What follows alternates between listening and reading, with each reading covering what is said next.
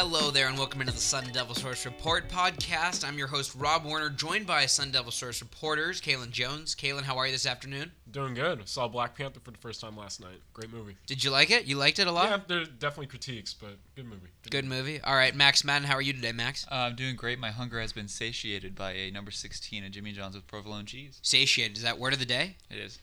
All right, Chris Cartman, our very own site publisher, how are you, sir? I'm awesome. Did you have any capicola on that sandwich, Max? Because one of us did learn what capicola was today. I did not, but I do know what it is. Okay. I didn't know what it is, so that little inside joke is it's Rob Warner, the host, that didn't know what that was, and I actually don't feel ashamed at all. I don't know how many people in the world know what capicola is, but Most people. I wasn't one of them going into today. It's delicious. Not a big week though for Jimmy John's. It's a big final week for ASU spring practices as the team prepares for its spring game, which will be this Friday night at 7 p.m. from Sun Devil Soccer Stadium.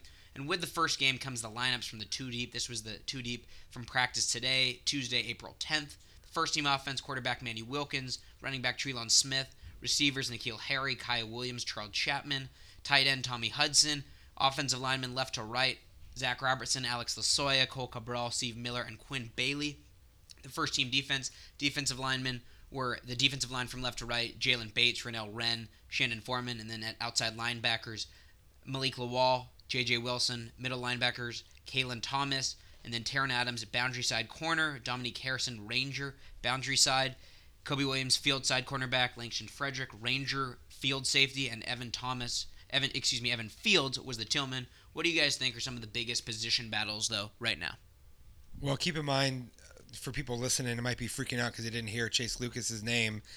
He's had a minor knee issue, so he's not been in the lineup. Taron Adams has moved in front of him. Also, what we've seen here consistently recently is the receivers have been rotating quite a bit. What we know is, from what coaches have said, and from what we've seen, Kyle Williams and N'Keal Harry obviously are starters. Are trying to find who the third starter is going to be. You got multiple candidates for that. Primarily Terrell Chapman, Ryan Jenkins, I would say, are the most likely options. Curtis Hodges wasn't practicing for a week. He was back out there today, and he also took a few first-team reps. What do you guys think, Max and Kalen, about some of the position battles right now and ones that you guys are looking forward to?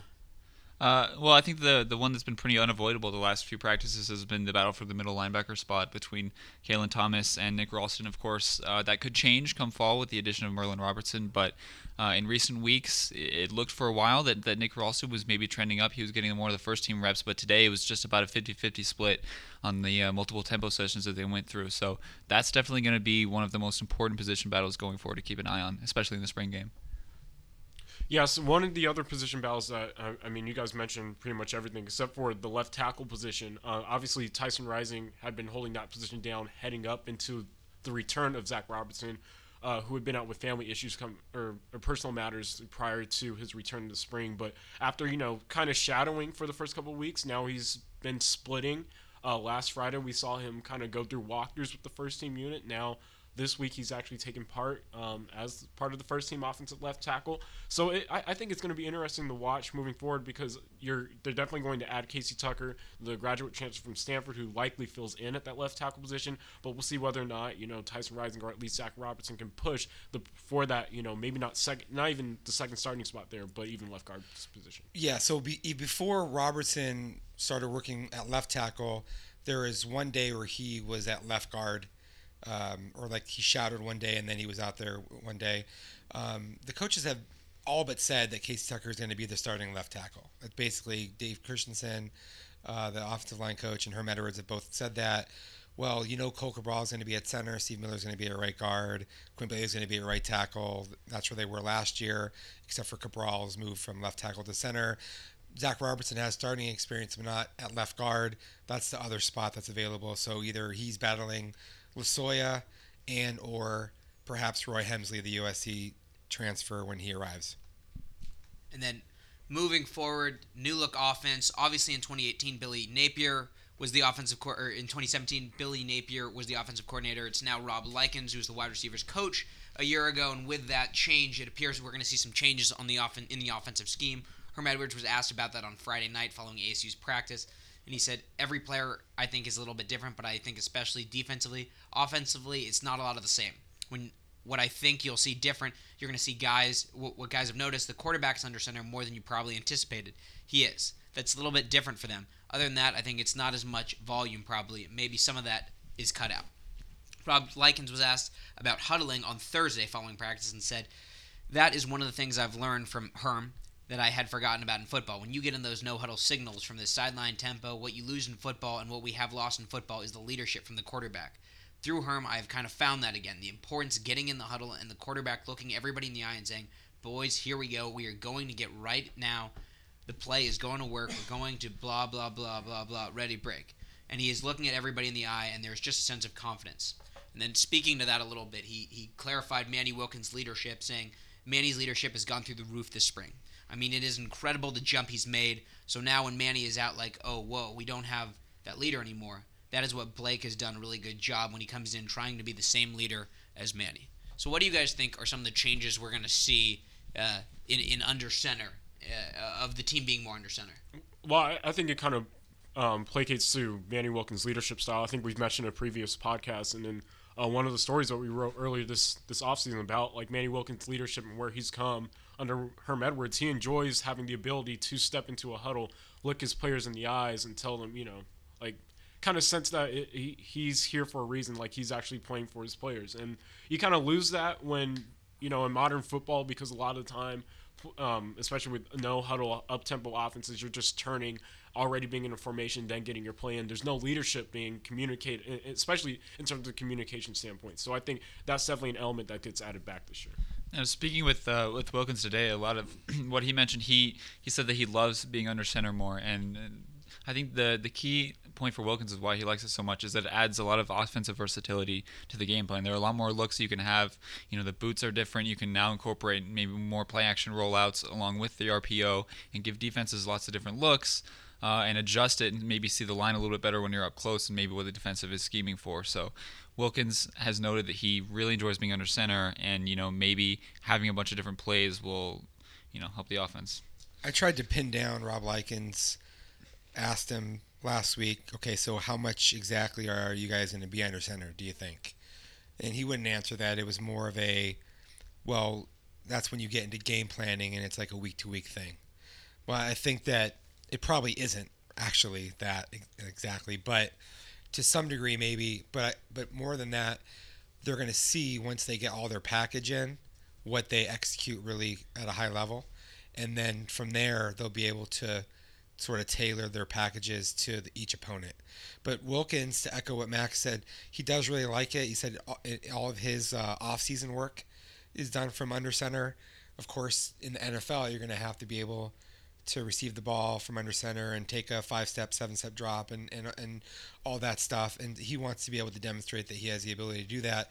So moving in the direction of an offense that incorporates some of that is something that he perceives as favorable. Now, what I think needs to be said here is you got to be able to run the football from under center in order to be able to access the play actions and some of the other things that you want to do that can confuse the defense. And we're not in any way far enough along to be able to make too many determinations on that part of it. What do you guys think of the leadership part that Likens is talking about, and how he says that Manny is really improving in that, and how literally he says that when Manny's not out there, it's like, oh, well, we don't have the leader right now? Well, look, I think this is Rob Likens' first time working with the quarterbacks, right? I think that a lot of us agreed that Manny Wilkins last year showed a significant increase in his leadership. And especially when the reporters who engage with Wilkins from like his first year as a starter through last year and now this year, he's actually become a lot more engaging, and the dialogue is a lot easier. I think he felt challenged really early on, or maybe threatened by some of the questions or the way that people kind of interacted with him. And I don't really see any of that now. I just see a guy who's just really conversational, and he likes to talk about the game in a more advanced way. And that has to reflect really well in film settings, with Likens and then working with other quarterbacks, one of the other things that Manny Wilkins said that really struck me is that it's important to not just lead the guys that you know are going to be out there with the first team. Like, I have to make sure that I'm touching everybody so that they all appreciate and are bought into what we're trying to do in the collective.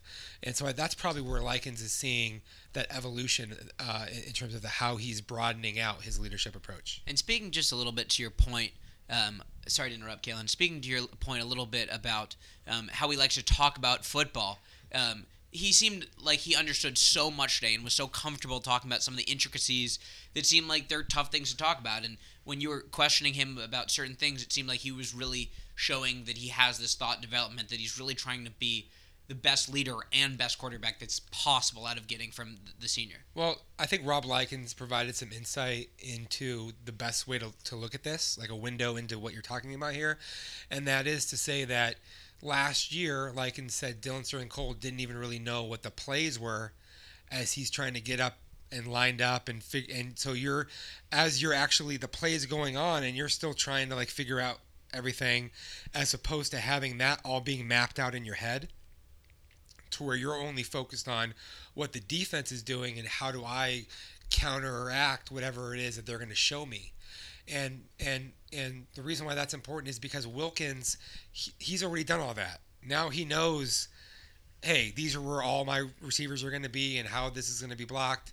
And instead, he's focused on coming up, seeing what the protections are, reading the defense based upon all of his film study, and then knowing what he has to do so that it's a lot more reactionary when the play begins. And that's and then what he can do from understanding that is he can convey to everybody else around him what emphasis is they have to have, and what's important and why on a certain play, even beforehand or on the sidelines, or if they do huddle more, which they're talking about maybe doing. So there's a lot of different sort of boxes that you check in terms of where that can have value when you have a veteran senior quarterback. And what I would say is, it's not a coincidence that if you look historically at the Pac-12 conference, so many of the best teams that go to the Rose Bowl or play in the playoff are led by these veteran multi-year starter senior quarterbacks. Moving from the discussion about Manny to the spring game and the format of it this year, 4 students from the 942 crew will serve as offensive and defensive coordinators in that game. Each student will be given a series to call plays and a range of 5 or 6 offensive plays to choose from and a few coverages to choose from. Herm said he wanted to do it because he wants to bring the students into the game and give more life to the game. How does this speak to the openness that is surrounding the program kind of under Herm? I think it's interesting. And he kind of made a joke and challenged, people who, again, kind of maybe not necessarily question what ASU's doing, but the idea that it's so simple to coach and be involved in college football. So I think that was really interesting, that dynamic. I think it'll give people a chance to really step in and have an opportunity to try it. I'm sure Chris will disagree with this, but I'm not, convinced that it's totally a huge deal that these kids will call. I think it 5 or 6 kids calling, so it's roughly 4 or 5 series that they'll be calling. I'm sure that the plays are very carefully chosen so that there's nothing could go wrong. These kids aren't out here like calling 4 verts every play like they're playing NCAA football. Right. And it's not the entire game. That would be probably a poor decision. It's just a few series, and they have predetermined, carefully selected plays. The hope is that you can still evaluate from these sessions, because if you can't, if it's set up in a way where you can't evaluate your talent, which is what key component of spring football, then it's going to be an issue. Well, I think what I'm looking forward to is the how much of the gap they're able to close between learning the plays and being able to have the plays be something that you're reacting to on the field, because that's where success comes on in football. Right now, they're going through all their installations and everything, right?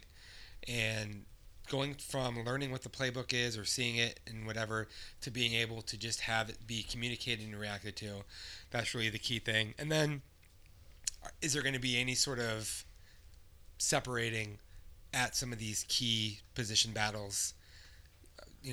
Who's going to win the third receiver spot?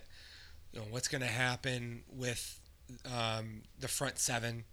Nick Ralston and Kalen Thomas. Is anybody going to push up and chant like, has Jordan Hoyt got a chance to push and become a starter, or somebody else? I think those are kind of the things that I'm looking into seeing. All right, so I'm going to put each of you guys on the spot. I want to hear two things you guys are watching or think you should watch out for the spring game. So looking at the defensive, maybe not the defensive line configuration, but who's lining up there. I think we've seen three people kind of maybe hold down to solidified roles. When you look at Rennell Wren, Shannon Foreman, and Jalen Bates, we can see whether or not Jordan Hoyt pushes into there. I think defensively, like how Danny Gonzalez sees his configurations going into the summertime, I think that's something to see. I think the main thing I'll be looking for, as I mentioned before, was sort of that linebacker dynamic between Nick Ralston and also Kalen Thomas, not just in drills or in tempo drills in practice, but actually in a game situation things are going to catch you off guard and you're not going to have your coaches directly 10 yards off the field to help you guide you through those drills. So actually having those guys have to react in game, and then also the wide receiver battle between Jenkins and Darby or Chapman, wherever those go and where those guys end up and where they end up in terms of, is Jenkins going to be used in the slot maybe and they push Kyle Williams outside? Is Jenkins and Darby, are they primarily going for that Z role? Those are the types of things that I'll be looking for. I'm looking to see if any of the play callers from the 942 crew are good enough to be added to the ASU staff. No, but really I think, people sort of seem to, the casual observers, sometimes you seem to forget that blocking is football is a game of blocking and tackling, right? So they haven't done a whole lot of tackling in the spring. Mm-hmm. I want to see, are you going to be able to make plays on guys when you're actually at full speed? And are you going to be able to get blocks that you need to get blocks to spring, running backs, break in, guys on the perimeter when you throw bubble screens, all those kinds of things. I want to know where they're at with that developmental process beyond the learning of what you're doing schematically. And then I also think I'm looking at this as a really prime opportunity to evaluate the backup quarterbacks, because up until the start of this spring, we didn't know if anybody else was going to be ready to take over for Manny Wilkins after the season. We still don't know the answer to that, but we did see some growth, and that's going to be really under a microscope, I think, on Friday. What I'm looking for, I think, is I want to see how the offensive line does, because they haven't exactly practiced together very much at full strength all at the same time. I want to see if Zach Robertson is playing with that first team and what exactly they can do against a defensive line that I think we can all agree has done a very good job, at least in the spring, of dominating the offensive line. And then other than that, I'm curious to see how the running backs are going to do in this game. Whether it's, I don't know if Eno Benjamin will be completely ready to go, but Treelon Smith, and if it's just Treelon Smith and Cosgrove, I'm really curious to see what exactly we can expect out of that. Well, we don't know why Benjamin missed today, but he seemed like he'd been practicing kind of fine until, So, but yeah, they're so thin, that running back. That is something to look at. So that's all we have time for on this edition of the Sun Devil Source Report podcast, alongside Sun Devil Source reporters Kalen Jones, Max Madden, our very own site publisher Chris Cartman. I'm your host, Rob Werner, saying so long and thank you for tuning in.